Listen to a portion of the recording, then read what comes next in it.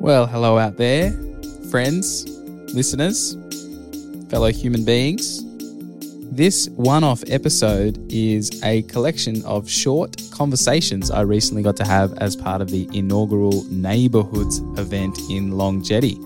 Great little festival-style event over a couple days, celebrating the work of a bunch of local small businesses, creatives, artists, and one of the things I got to do as part of that fantastic event was sit in the back of Modern Organic Cafe on a Saturday morning and have a series of these short talks with different photographers and creatives.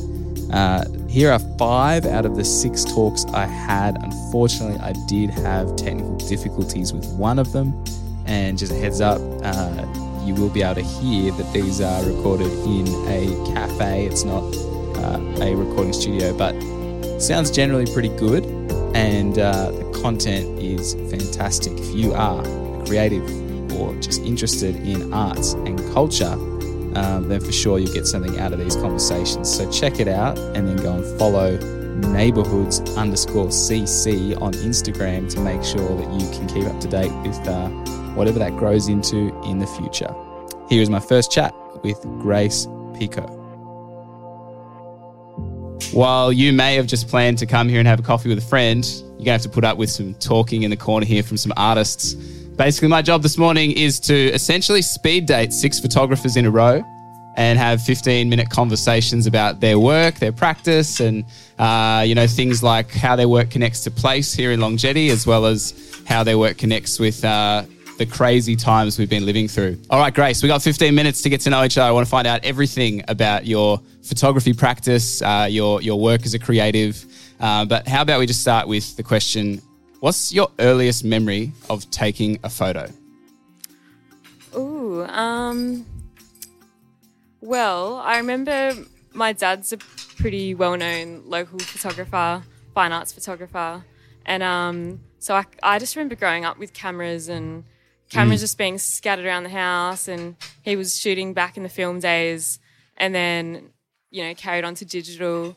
But I just remember holding his cameras and being his, assistant, even as a kid. So he used to shoot weddings and stuff as well. So I remember, I'd just play around. So pretty young, probably definitely as, a kid at school. Oh, very cool. Yeah. So it was always part of your world?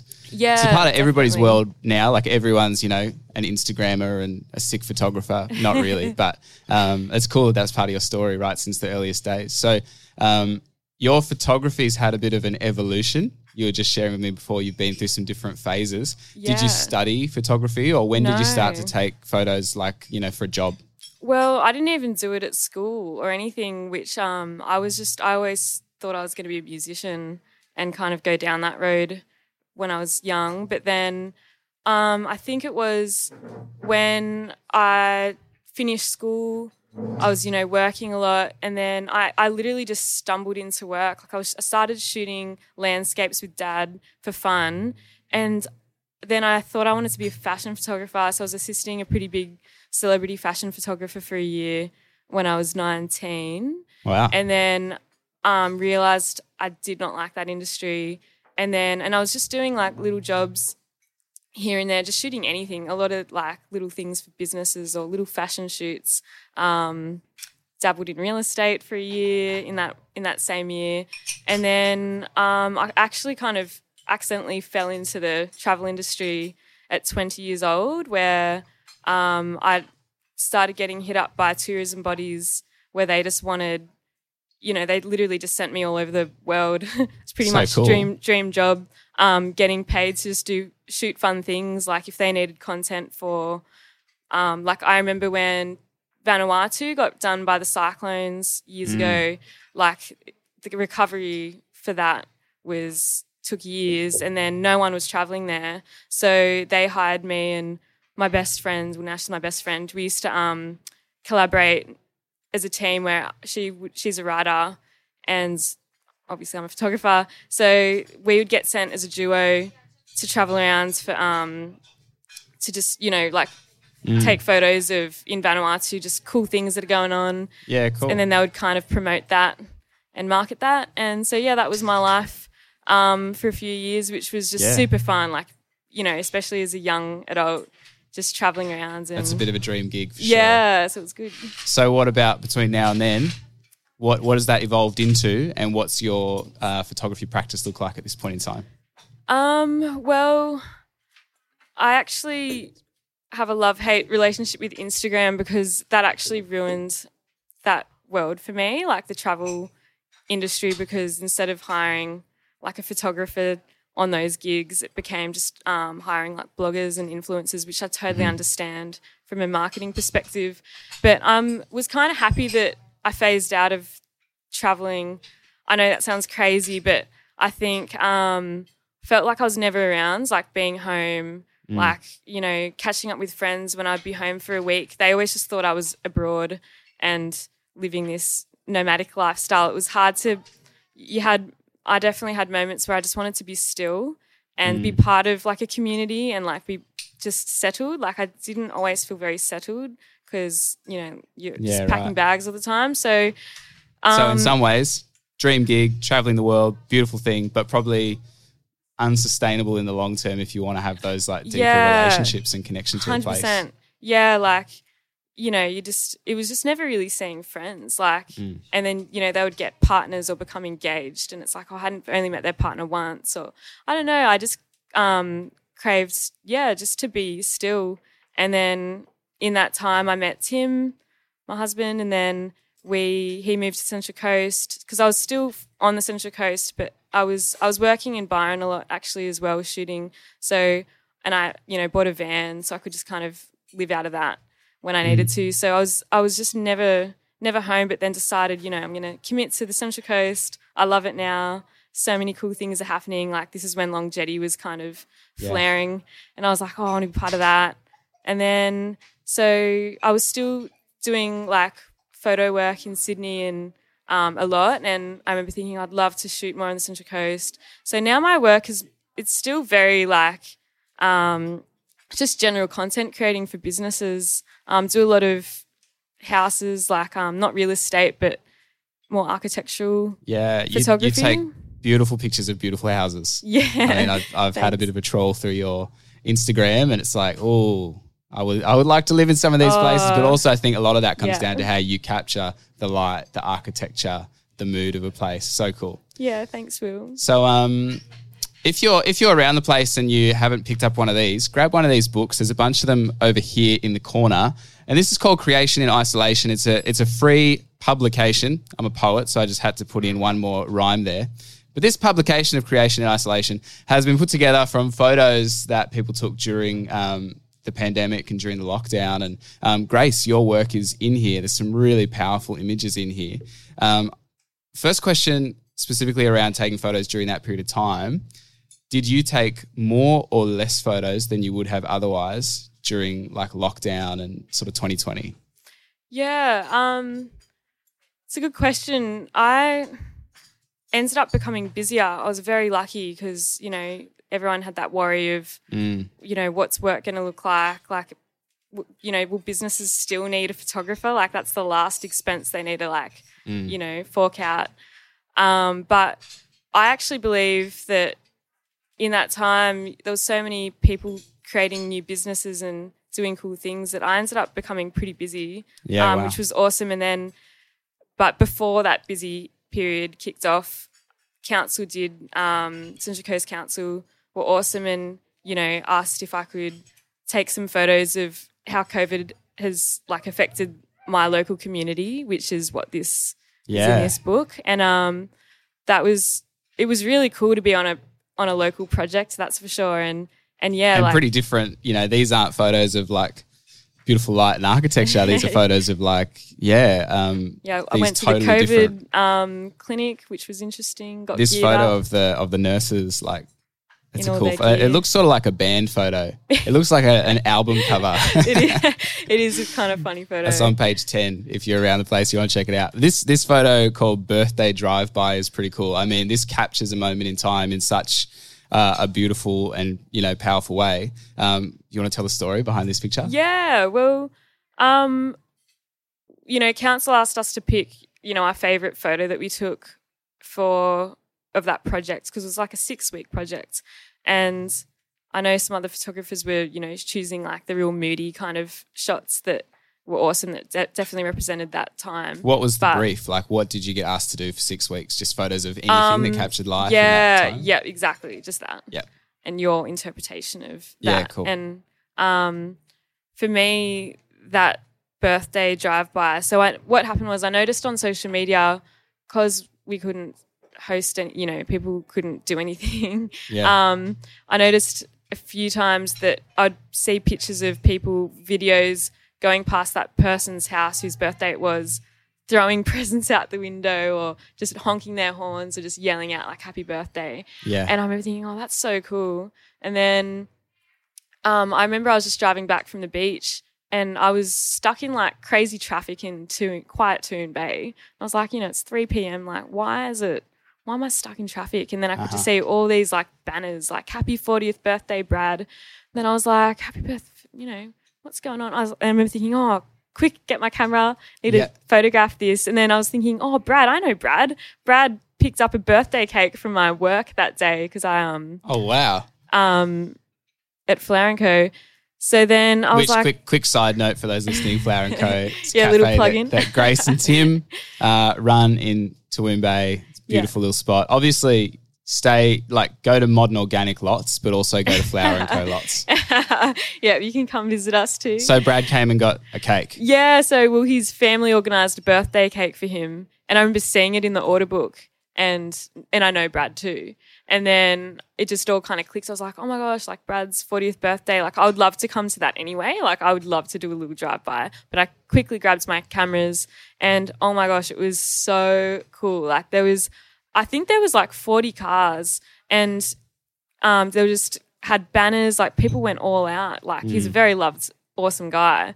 And I didn't realise how many people I know that know him as well. And yeah, so I just snapped away him receiving presents through the window and it was just a fun time. So it was kind of a fun, positive thing. Yeah. Photo, happy, which is so cool. I mean, that's an awesome story. Like that's such a cool story of, I guess, the human spirit through pretty tough time and a really cool, like, the photo is awesome, but to hear that you actually know the guy and he'd come into your bakery that morning and you accidentally ended up in the traffic of the drive-by, that's awesome. Yeah. Well, Grace, I feel like I could talk to you for a long time, but we are getting towards the end of our 15-minute chat. I've got a few really deeply important questions to ask you. One, what's the best Instagram filter for a pleb like me to use to become an influencer?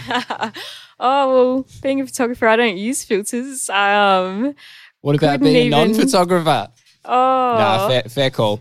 Honestly, I told my wife I would ask that question and she's like, if you ask that question to photographers, they're all going to say they don't use Instagram filters. So exactly. I walked into that one. I'd been warned. All right.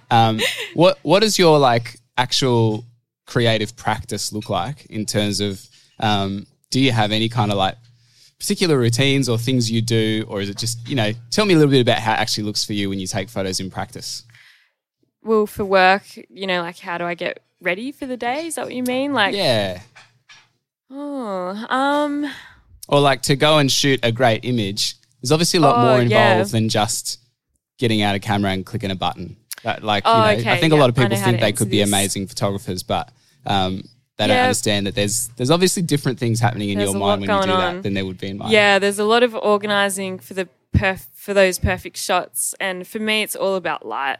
Like working with good natural light. I'm one of the rare photographers in kind of with shooting houses that doesn't use flash, and it does mean it's a slower process because instead of, you know, shooting a house in an hour like a bunch of photographers, it could take me 4 hours just because I am watching light and the way it moves. I'll reschedule if it's a day like today, which is very overcast, because that helps me, I don't know, create the best shot, I guess. So it's always about light. Yeah, I'm always watching light even when I'm not working. I'm always conscious of sunrise, sunset, that golden hour, morning and afternoon, and so cool. Well, Grace, thanks so much for having a chat. Yeah, thanks for your beautiful images to capture this moment in our shared sort of history together. and you are a part of the neighbourhood here, and people can go and have a chat to you sometime at Flower & Co. And cool. if you heard anything in this conversation that inspired you and you want to have a chat to Grace, I'm sure she'll hang around for a I'll be moment hanging afterwards. around eating some Dayton walnut bread. It's really good. Next up in line was Chantel Lewis King, also known as Coastal Incidental, documenting the Central Coast through really interesting photography. You'll hear a little bit more about it. Here's my chat with Chantel. I moved up to the Central Coast in my teens and would have a bit of a, I suppose, a cultural cringe about the area, the buildings, right. all of that. And then a number of years ago now, I actually just started going around and trying to see it anew and trying to just actually appreciate where I did grow up and kind of reconcile in a way with that cultural cringe. So I started just posting photos online, which has become a bit of a photography project. But at its heart, Coastal Incidental was very much about trying to change perceptions of where the beauty lies on the Central Coast, both amongst locals and also tourists. And I think up on the Central Coast, and particularly areas like Long Jetty, there's a real opportunity to make people just stop and go, actually, that's actually quite beautiful. There's a history there, without just thinking immediately, oh, this is something that's a cringeworthy thing to see or to demolish. So that was how Coastal Incidental very much started. Yeah, very cool. Well, they're beautiful photos. And if people want to have a look at the Neighbourhoods program for this weekend, basically all the photos in that program are your photos, and they really do capture the essence of place. Can you remember when you first started to take photos, or like what was one of the first memories you have of being behind the lens and taking a photo? Yeah, it was actually in my teens up on the Central Coast. This was before Long Jetty was the coffee haven that it is today, and it was just a row of antique shops or Felice signs. So on the back page of the Neighbourhoods brochure, there's actually a photo of Long Jetty, which is pre how we see it today, which was actually one of the first photos I started to take. So it was back when I think the Glass Onion was a real estate agent and a computer store, and then what is now Shadow Bang was just lying empty. So that was one of the first photos I took. It was on an old Pentax, so I had to get it developed. Back in the day when your only options were really like a very lo-fi digital camera or analog. So yeah, so cool. Sorry, I'm just trying to fix this feedback, which just let me give you.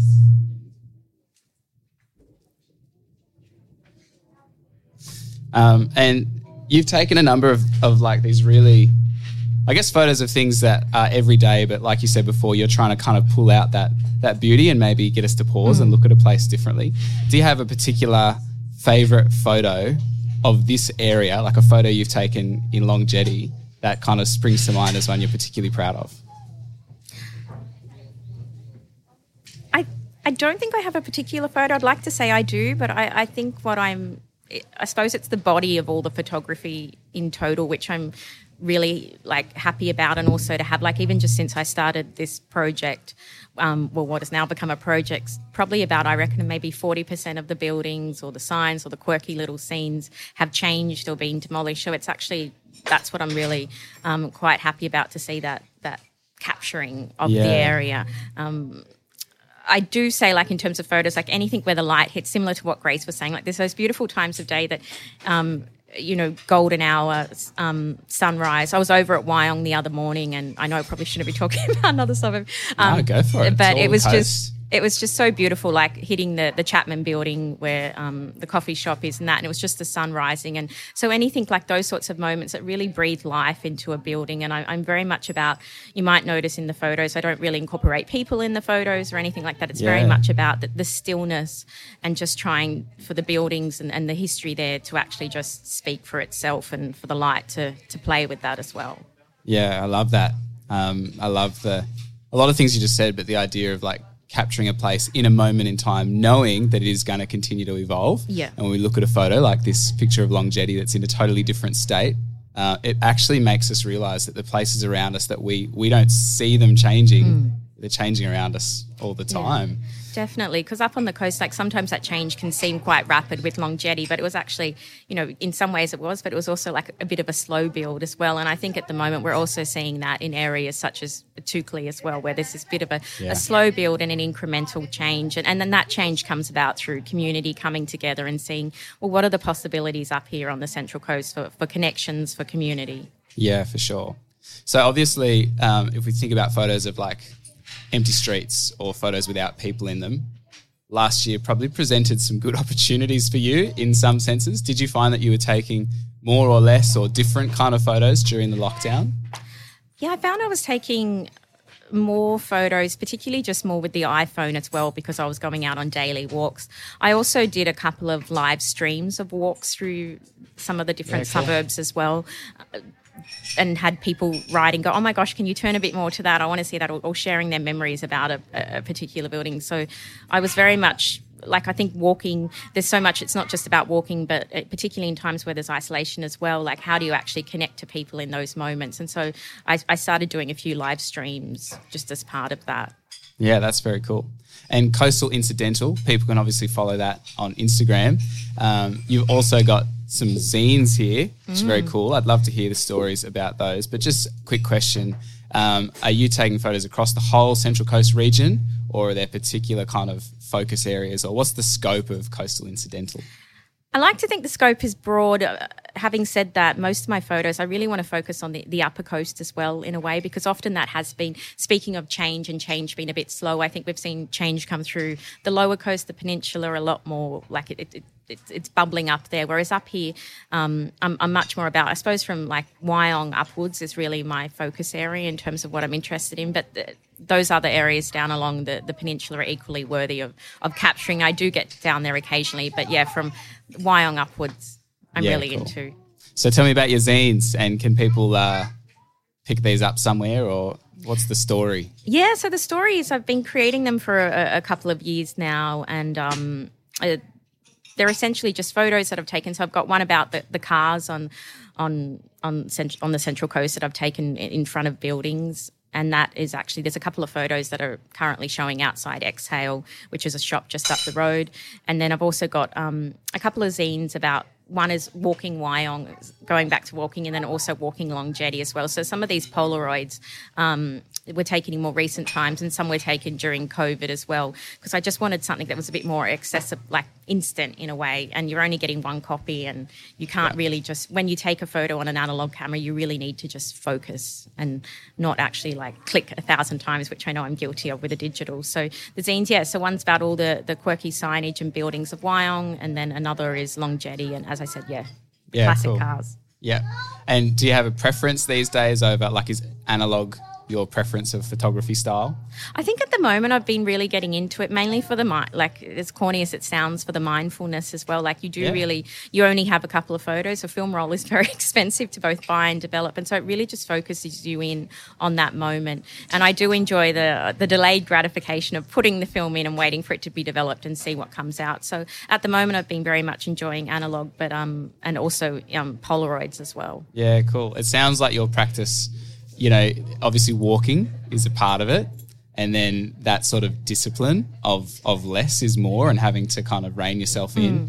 It sounds like your practice would be quite good for you just in terms of your own well-being. Is that a fair statement, or do you find that it is something that you do to kind of fill you up, or...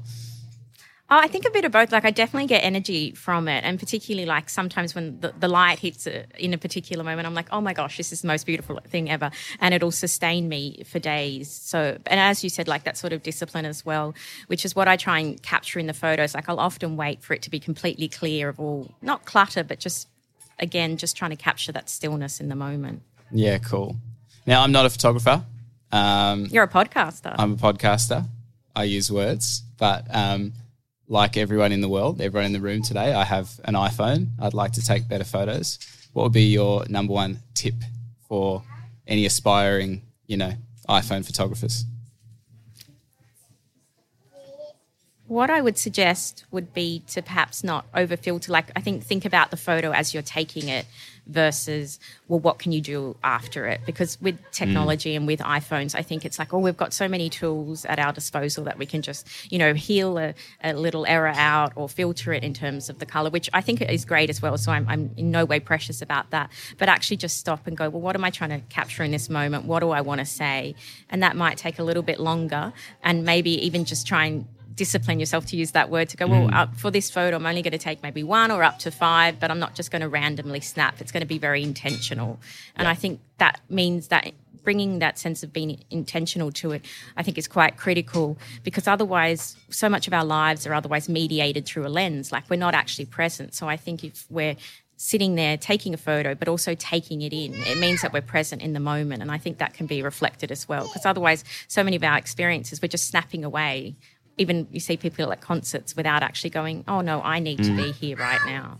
Yeah, the thing I'm hearing, Chantel, from your work and just your being is just a real sense of slowing down. Like the world is changing, it is moving, things are quick. We can take 10 trillion photos on our phones in 5 seconds. But everything you're saying is just reminding me, like, slow down, notice the place, take less but better photos, actually be present when you click the button or whatever, which is a really beautiful reminder. So thank you for giving that to me and everyone else. Where can people follow your work and connect with you? So mainly on Instagram. So it's Coastal Incidental on Instagram. Next up after Chantel, I got to have a chat with Danielle Higgins. Danielle runs Exhale Art and Wellness Studio in Long Jetty. And she's not only an artist, but an art therapist. And we had a fantastic chat about the role of art therapy and art as therapy. And I'm going to drop you in on this conversation with her, opening up about the kind of state that creativity and art can put us into. Like, it's called the flow state. Yep. So it's similar to meditation, that you can just switch off those thoughts, the stresses, and they just quiet down, and you just focused and you're just in the zone. So I think any kind of art making, and there's so many different mediums that you can, like, what might resonate with you. Yeah. So we try to do all different types of classes at the studio. But besides that, there's also art therapy. So that's where an art therapist facilitates a process, and they'll guide you. They'll create or design a process that will purposely kind of trigger thoughts and get you to explore. And it's really more about the meaning behind the artwork and the journey of creating the artwork. It's not the final outcome, the idea. Process. Yeah. So the idea is not to have something beautiful to hang up in your lounge room. It's just, creating it and the meaning and the reflection that comes from that. I think that art therapy can really just kind of bypass a lot of our kind of thinking and just go straight to, like, almost your subconscious, and can really bring things to the surface. Yeah. And get you to kind of have your own, like, epiphanies and, like, get in touch with your own just inner wisdom. That we don't always take the time to sit and do that. Yeah. Bypassing just the words and, like, rather than, so it's a counselling tool that the art therapist uses, and can be more effective for some people who might not be able to articulate, especially like thoughts and feelings. That can be hard to really pinpoint what those words are around that, how you're feeling. Yeah. So. Yeah, it's beautiful. Sounds like you do some great stuff, just stone's throw away at Exhale Wellness Studio. Yeah, amazing. And for you personally, is there, what does it look like for you to engage in art just in a therapeutic way, in that kind of maybe that first mode of just making stuff?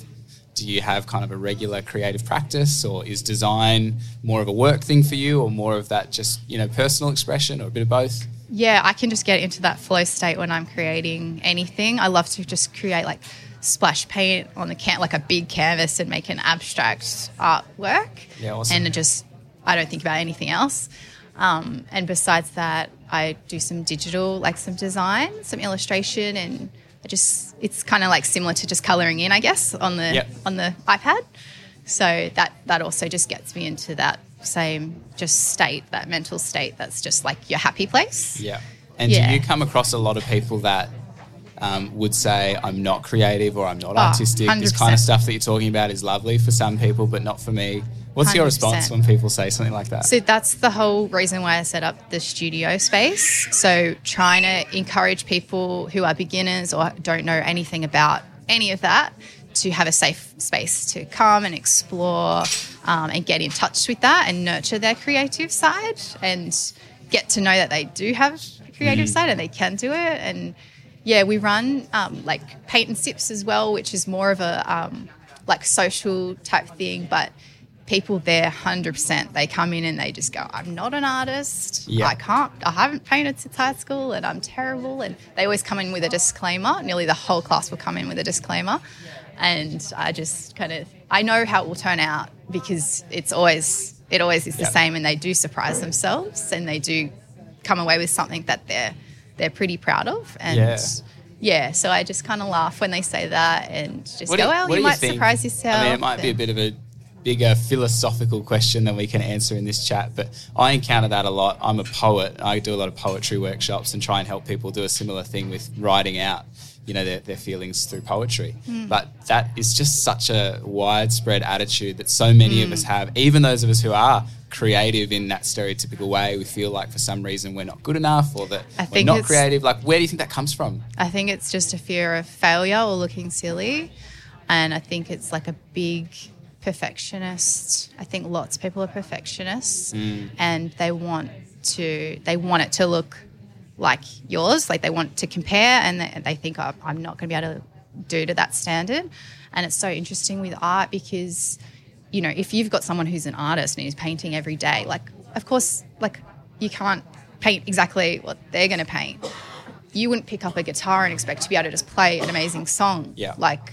But people expect that they should be able to with art. And they ignore the fact that the person's amazing art or amazing songwriting has come out of a whole bunch of absolute rubbish along the way that is the only way to get good at anything. Yeah. And failure, I think in art there's no failure, there's no right or wrong anyway. But it's kind of like have to do risk taking. Like you splash the paint around and like it might not work and you can just paint over it and you can just fix it and you just work with it. So I think people maybe aren't used to that way of thinking with other aspects of life. Yeah. And so that idea as well of like we're here for the process rather than the product is pretty relevant there as well. Just get in, have a go, engage with the process. Yeah. Explore it, be curious, right? Like I often think about this. I got a 5-year-old and a 3-year-old.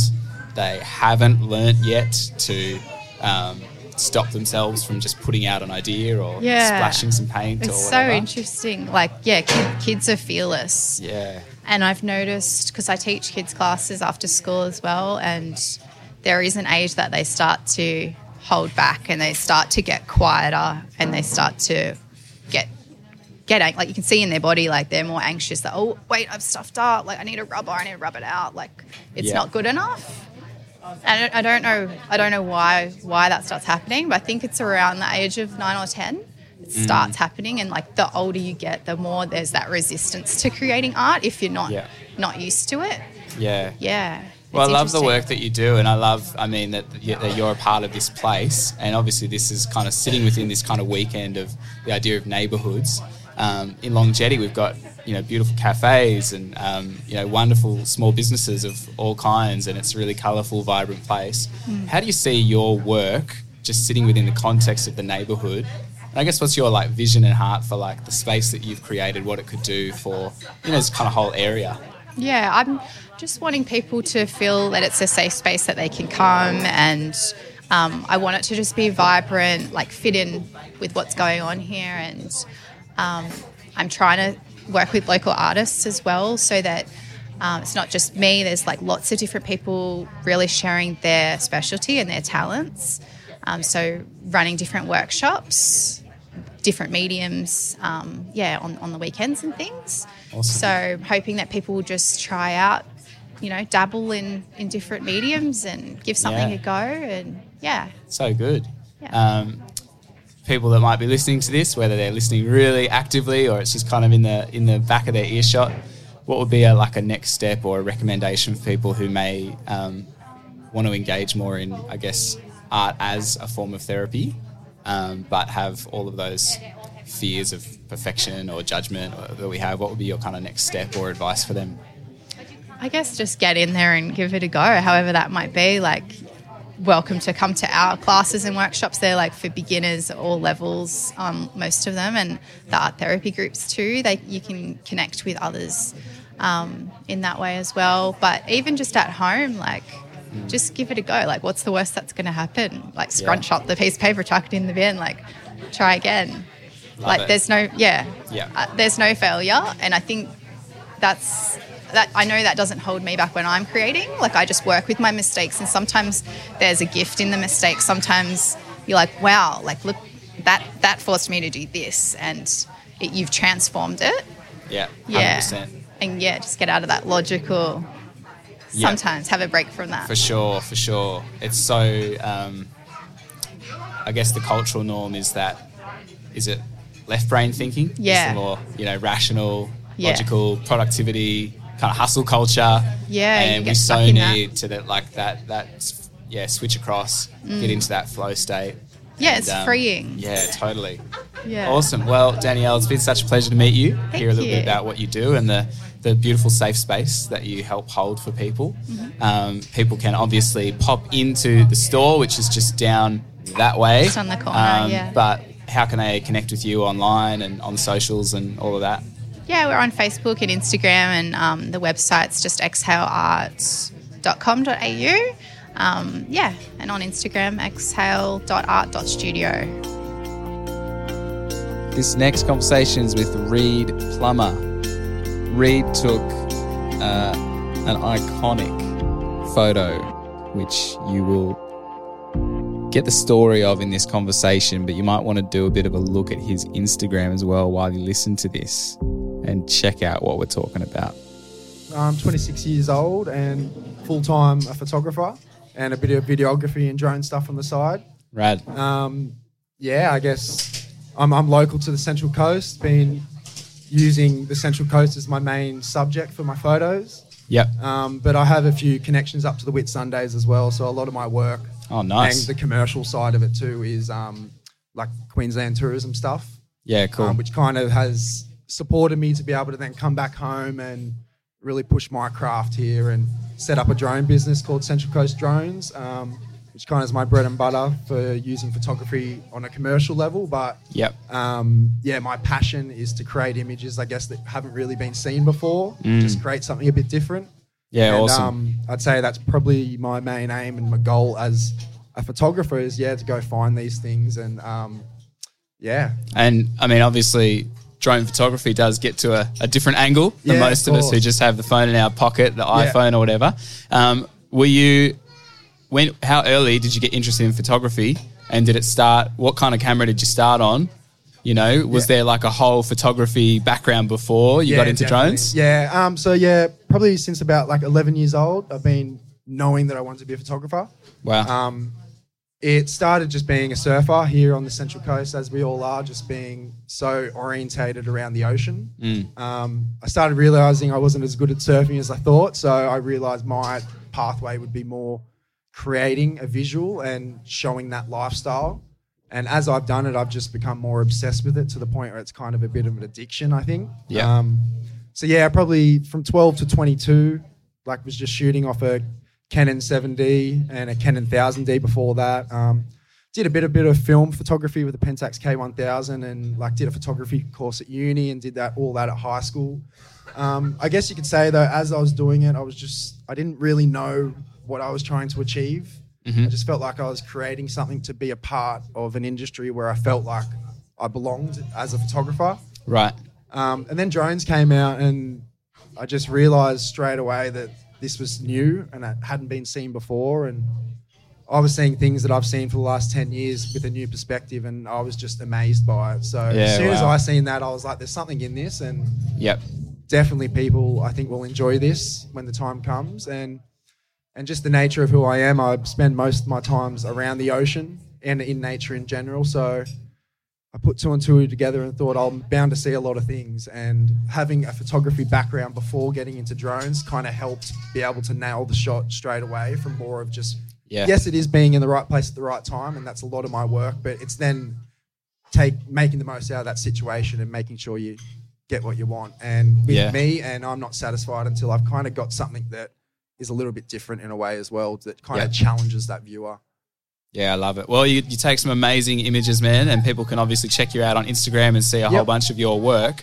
If people haven't got one, if you're listening and you haven't got one yet, make sure you grab one of these Creation in Isolation books. This is a really amazing collection of works that have been kind of commissioned during the lockdown, and Reed has some work in here. You can grab them up here as well as the kind of program for the weekend. But these two pictures that, you got a few pictures in here, but there's these two pictures that have shipping containers from above and then a whole bunch of face masks on the beach. Pretty interesting story behind these images. If people aren't familiar with it, do you want to just give the quick backstory of where these photos came from? Yeah, so these photos were taken, I guess, in the peak of COVID when it was most fearful in everyone's eyes, and it was actually at the time that we were really struggling to get safety masks in Australia. So I remember being able to buy a safety mask for like 50 cents and then it went up to $5 because literally we were running out of them. Mm-hmm. So yeah, within that week of finding out that information, we had 50 shipping containers go overboard the APL England, which is a cargo ship. And out of those 50 shipping containers, I think they only ended up finding, I don't know, like in the teens, like not even 20 of them. There's still like 30 out there. Yeah. And that morning, I'd heard from some of the guys actually at Take 3 for the Sea, telling me that there were masks washing up, and I pretty much searched the whole coastline and ended up at Birdie Beach and found exactly where they were. Yeah, right. It's pretty crazy at the time. There's no one around at all. I don't even think many people even knew that it had happened, but you could see 5 shipping containers and just thousands, I don't know, millions, but like countless masks just everywhere. It was very, very sad day actually to kind of stumble upon that, but part of my job and what we do is document these things, and I took the photo and I didn't really realise the impact of it at the time, but I definitely know that it's one of those photos I guess you wouldn't know if it had happened if it wasn't taken. And so you got the two images because you got the photo of the shipping containers kind of neatly lined up there with the swell coming in. Were these taken on the same day? Or? Yeah, the same day, probably only a couple of 100 meters apart. Yeah.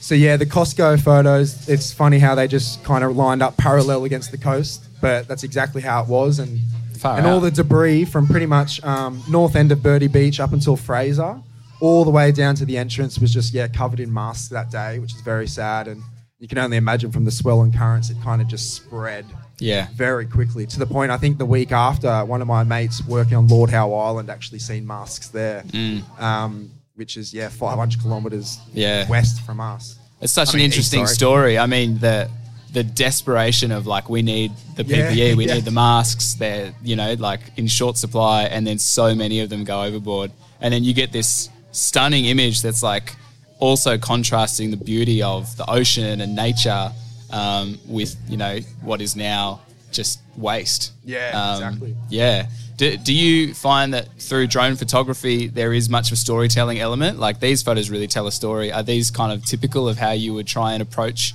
trying to see things from that angle? Or talk to me a little bit more about how this sits with other work that you do. Is it quite distinct or is this sort of representative? I guess in a way it shows something to a scale that can't be shown on the ground. Yep.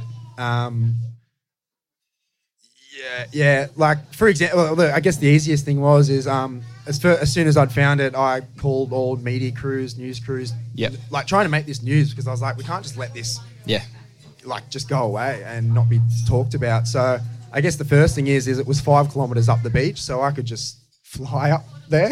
Yep. Whereas guys at camera crews and all that are having to like literally run 5 kilometres just to get the shot. Gotcha. So literally by the time I've got the photo, I've already flown the drone out, back and sent it to someone by the time they've ran up there. Yep. So I guess just the ease of being able to get there as it's happening straight away is part of the storytelling. Yeah. And yeah, like with the other photo with the shipping container at Crackneck, like you wouldn't even be able to know that happened unless you had some sort of aerial surveillance. Yes. Yeah, because that photo is at the south end of Crackneck, around the rocks between Crackneck and Foresters Beach, and like you can do the walk there, but you couldn't see it from the headlands or anything. So yeah, so for that week I started from kind of Patonga Box Head and flew every bit of the Central Coast up until Catherine Hill Bay, just to make sure that it wasn't more. Yeah. No one was telling me to do that, I just do it because at the time it was unbelievable to me that this was happening, and being so heavily involved with Take 3 and ocean conservation, and then to realise they were actually filled with the masks, which is the thing we needed at the time. Yeah. It just had this crazy twist that it just almost was, it was unbelievable. 100%. And like you kind of touched on there, obviously the ability to be at that aerial view high up, you can get the big picture and you can get to places that other people can't really get on foot. It also means that your photography really highlights the smallness of us and the bigness of like nature. Sounds like you're pretty passionate about the environment. Yeah. Tell me a little bit more about what that part of your practice, in terms of connecting with nature through your drone photography, is that important to you? And it's pretty much the single reason why I do it. I guess photography starts as more of a therapeutic practice. And as I've done it and been so closely connected to nature, I've realised the benefits of it. So it's just come naturally that I want to protect that. Yeah. And yeah, I guess just being a lover of nature, I felt like I've kind of had a role to showcase it and to not change people's minds, but just make them maybe rewire the way they think. Yeah. So maybe next time when they say that bit of rubbish on the beach, they don't feel like they have to pick it up. They want to pick it up. Yeah. I feel like that's the biggest difference. I remember growing up at school and it was like you wouldn't pick up other people's rubbish. You only pick up your own. Yeah. It's funny how that was ingrained into our psyche, even as an adult now. It's like, oh, that's not ours. Let someone else do it. Yeah. Yeah, so I feel like just forcing myself out there and like picking up cigarette butts and rubbish and then documenting these things, it's all just adding to, like you said, it shows us humans how we're on such a small scale that we're just, like nature's massive and it's so much bigger than us, and we're here to protect it and we need to, but I think we get carried away in this modern society where we just expect that it's ours or we have some sort of authority against it. For sure. Sounds like there's, a bit of a humbling aspect to like your photos. They do like, which is what I get when I stand before the ocean. I always feel that mix of like, it's big and terrifying and huge and unknown and like, it kind of like makes me feel super small, but I also want to engage with it. Like it's sort of strange mix of the fear of it, the wonder of it, but also like the invitation of it. That's like, a funny example of that is growing up being a photographer, I learned everything I knew behind the North Avoca rocks there, just kind of swimming in the water, learning how to use water housings and different types of film cameras and all sorts of things. And then I got into drones and then I realized how many sharks are at North Avoca rocks. Oh, wow. So it was funny, like now being a type of photographer there, you're seeing things and then you're learning new perspectives. Like I used to see sharks and have a real genuine fear. Yeah. And then I bought a drone and realised they were always out there. Like, I had to reshape my thinking. And that's cool, man. It definitely sounds like the images that you take, they do that work of you see things from a different angle. What used to be an angle of fear becomes maybe appreciation or different. Yeah. Do you get much feedback from people about what your photos do for them? No, not at all, really. Like a bit here and there. Like I've got, like for example, this shipping container photo is in the Australian Geographic finalists. Awesome, man! Congratulations. So, thank you. So that's 3 years in a row running for me, which I'm absolutely stoked with. So good. So I guess those are the things that kind of give me that validation to be like, I'm on the right path, or that they're being appreciated, or this and that. To be honest, on a day-to-day basis, like someone just showing me their iPhone background and it could be my photos, enough for me to kind of get that feeling. But in terms of how it's changing people's psyche towards the environment and all that, no, I don't really find that out firsthand until years later when someone will tell me how they've changed their habits or behaviours because of one of my images, and then that makes me really feel like I've done something. Yeah. And at the time, like when I see these shipping container photos, all I can I think about how I lost my job that day because I cancelled work just to get those photos. Wow. Well, I'll tell you what, a lot of other things have happened since taking these photos that have pushed me onto bigger and better things, and that's the nature of my job. Like you wake up every day, you don't even know what you're going to do by the end of it. And like recently when those floods happened, you know, like just I had all this other stuff planned, and you just go to the floods and document these things and tell stories through that. And wow. I saw some of your flood photos on your Insta as well, like amazing. Thank you, it's a bit of a theme, like obviously range of really different photographers sitting down having a chat with me today, but that idea of like documenting history and a time and place and like a specific moment. Yeah. It's not something I aim to be, but like as these events have happened, I'm just going, well, who is anyone else doing it? So like, well, of course they are, but I just felt like a need to have to document it because like you don't know if these things are going to happen again. And if they aren't documented, then it doesn't remind us of what has happened. So then we don't change for the future. Since the bushfires, that was kind of something that solidified into me that instead of putting the camera down, like, no, actually pick it up and remind people of these times because we don't want to go back to them. 100%. Well, man, it's been awesome to hear about your not only your creative practice, but how you integrate your values and your connection with place and passion for the environment into your work, and it obviously really comes through. People can pick these up, follow you on Insta. Anything else that you want to plug or promote or get people to connect with in terms of your work? Look us up on Instagram, like you said, Reed Plummer Images or Central Coast Drones, which is my commercial business as well. I expect a few things coming this year. I've just bought a car and I'm ready to travel Australia, so I'm kind of keen to see a bit more. So awesome. And just show people what's out there and to get that appreciation for nature. So good, man. Thanks heaps for your time and cheers, having a chat. Thank you. All right, one more conversation left. If you've been listening to this one-off episode, this is a chat with Tim Freer. Super interesting guy. He is not only a photographer, but primarily he's a paramedic. But he started to take photos of Pete Rush's work, and there's a really beautiful story that he shares around what that evolved into. So this conversation was fresh off the back of a night shift for Tim. He came and had a chat, and he begins to open up about what life has been like as someone who is a paramedic during these times. When other people were locked down, we were going into houses, being exposed to the unknown. With that comes a lot of stress and a lot of questioning as to what you're doing. And our exposure to people on a day-to-day basis while we were on shift was quite harrowing. To be able to go out and take photographs where it was just me, doing something singularly and solitary was also a way of having a diversion from the stresses of what COVID was bringing in lockdown and what was happening with our community. So to be able to switch off from a normal paramedic life was one thing, but in COVID times it was probably even more increased. And had you been taking photos before that, or was it sort of a new creative outlet for you? For me, I've always had a camera in my hand. I've looked at having a reason or an ability to document my own personal life history. And that's come in still photography and also a video format. So it's not been something that's new to me. But in recent times, I've got a colleague at work that's suffered badly with PTSD. And one of his ways of dealing with his post-traumatic stress disorder was taking photographs. Quiet time on a platform, watching the sunrise.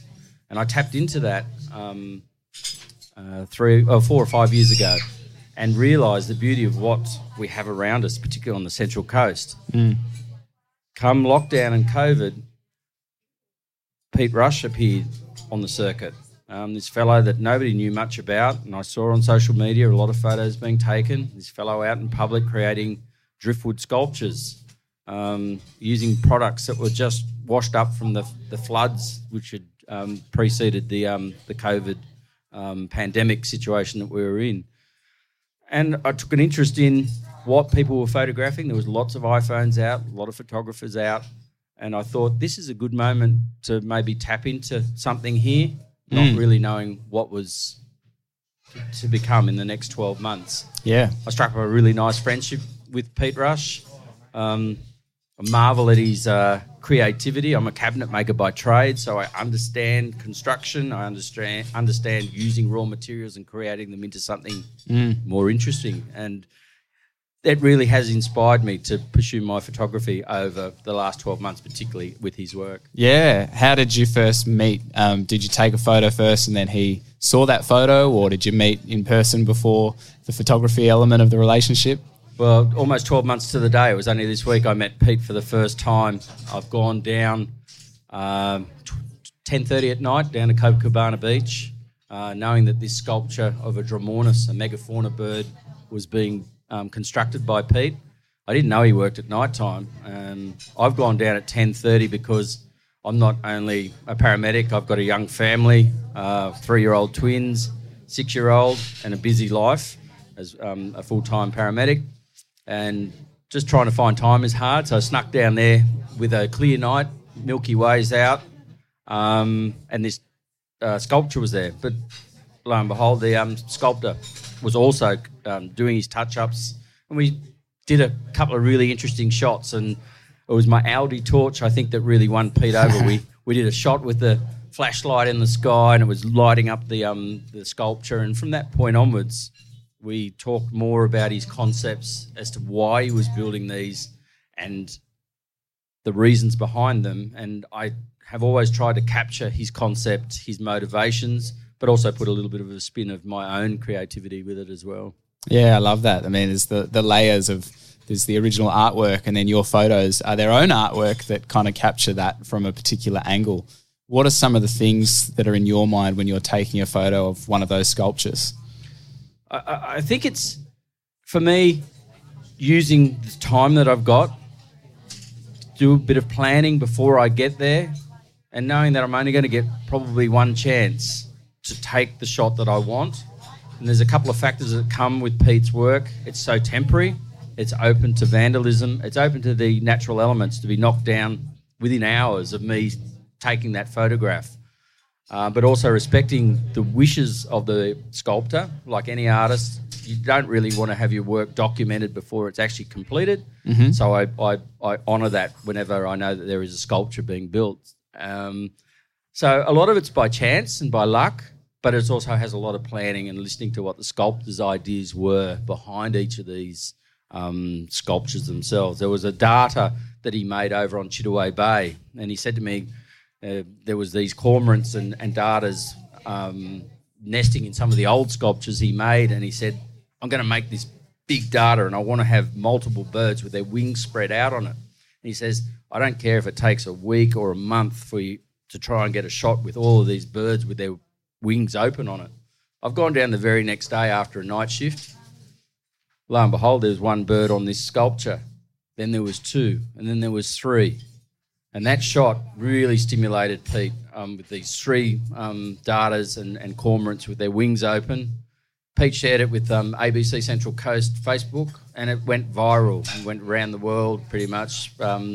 In social media terms, I've never had a photograph liked 20,000 times by people, comments, 4,500 shares, and it went to all over the world, and I was getting messages back. So little did I know, by capturing what the artist was after, the resonating effects that it has.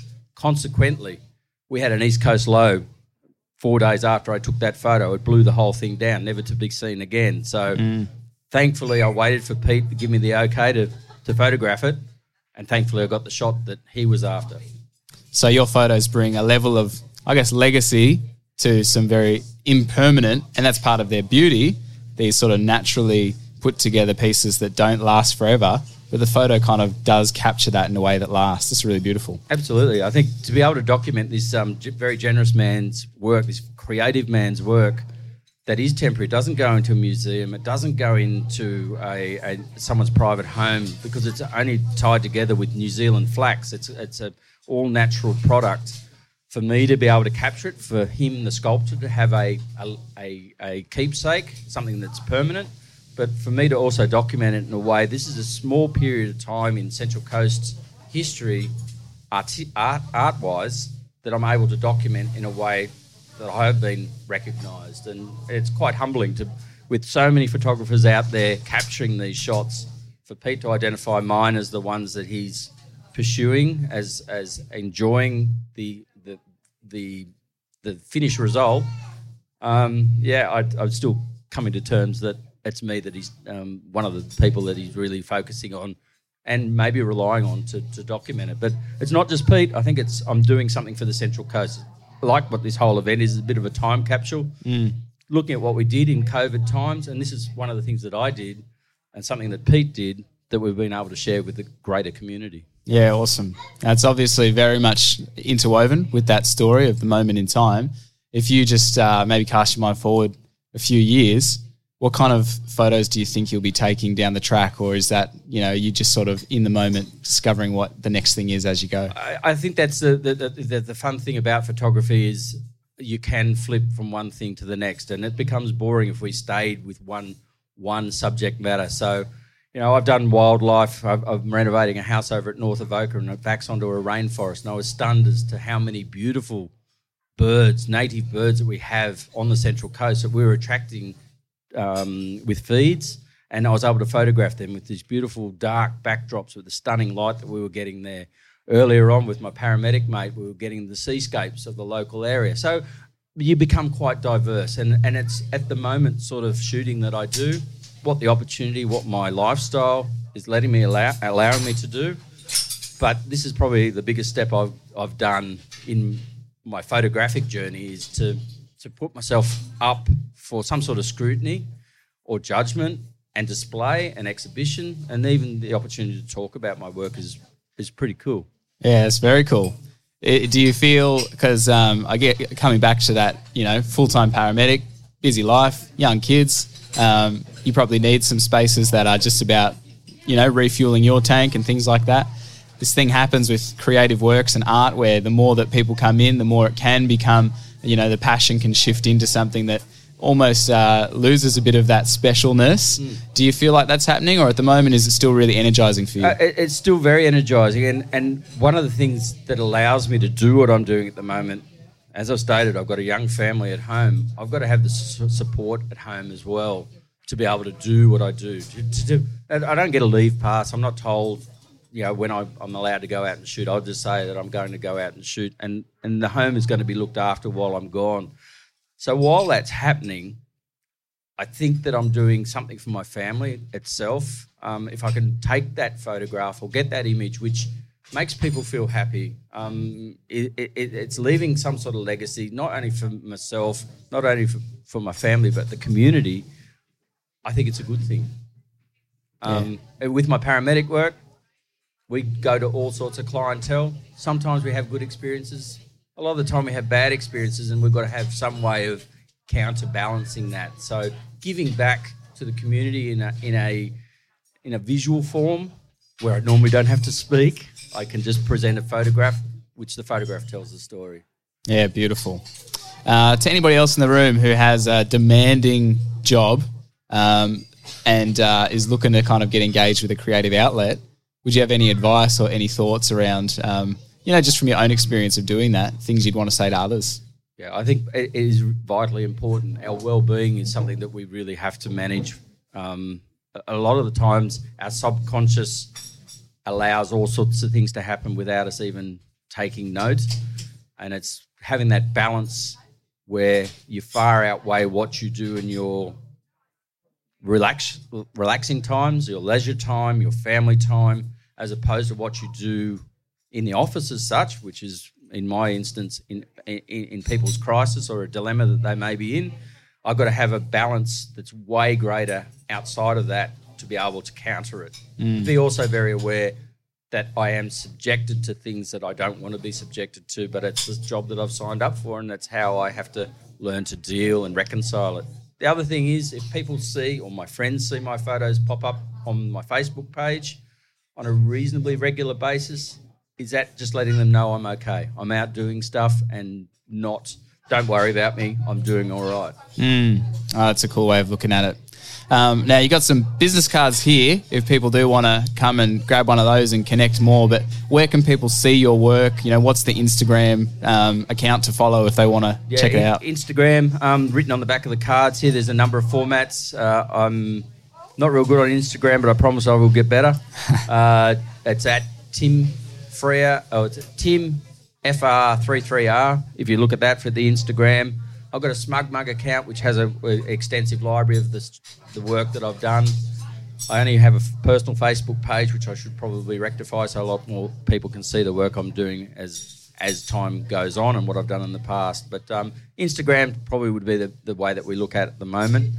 But I think also I'd encourage people to start printing their works. The feeling that I've got in the last couple of hours walking through the Lucky Surf Shop in the Grant Maloney Gallery and seeing my photographs printed and framed on a wall in a big format, it's quite humbling and quite character building to go, you know, it looked good on the back of a phone or the back of an LCD screen on an SLR, but geez, they look good. And it takes me back to things like opening a magazine like the Creation Isolation that's been put out. The smell of a magazine takes me back to my youth. A surfing journal that you might open. A vinyl record that you buy from a shop. You know, we're returning back to some of these things. We've got to remind ourselves these give us great pleasure.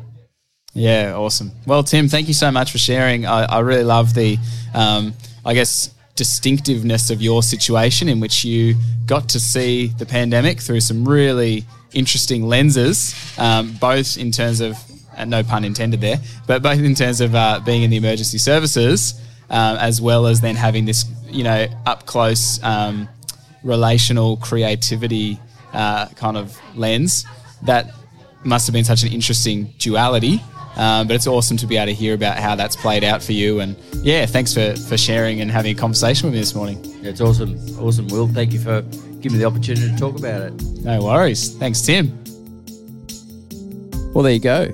I hope you got some inspiration out of those conversations or some encouragement maybe to go and take some of your own photos or document your stories or, dust off whatever creative tools you've got laying around. I did want to give a shout out to Sharon Aldrich. I got to have a chat with Sharon on the morning as well. We had a beautiful conversation. She took a stunning photo called Dougie and His Dog as part of the Creation in Isolation series.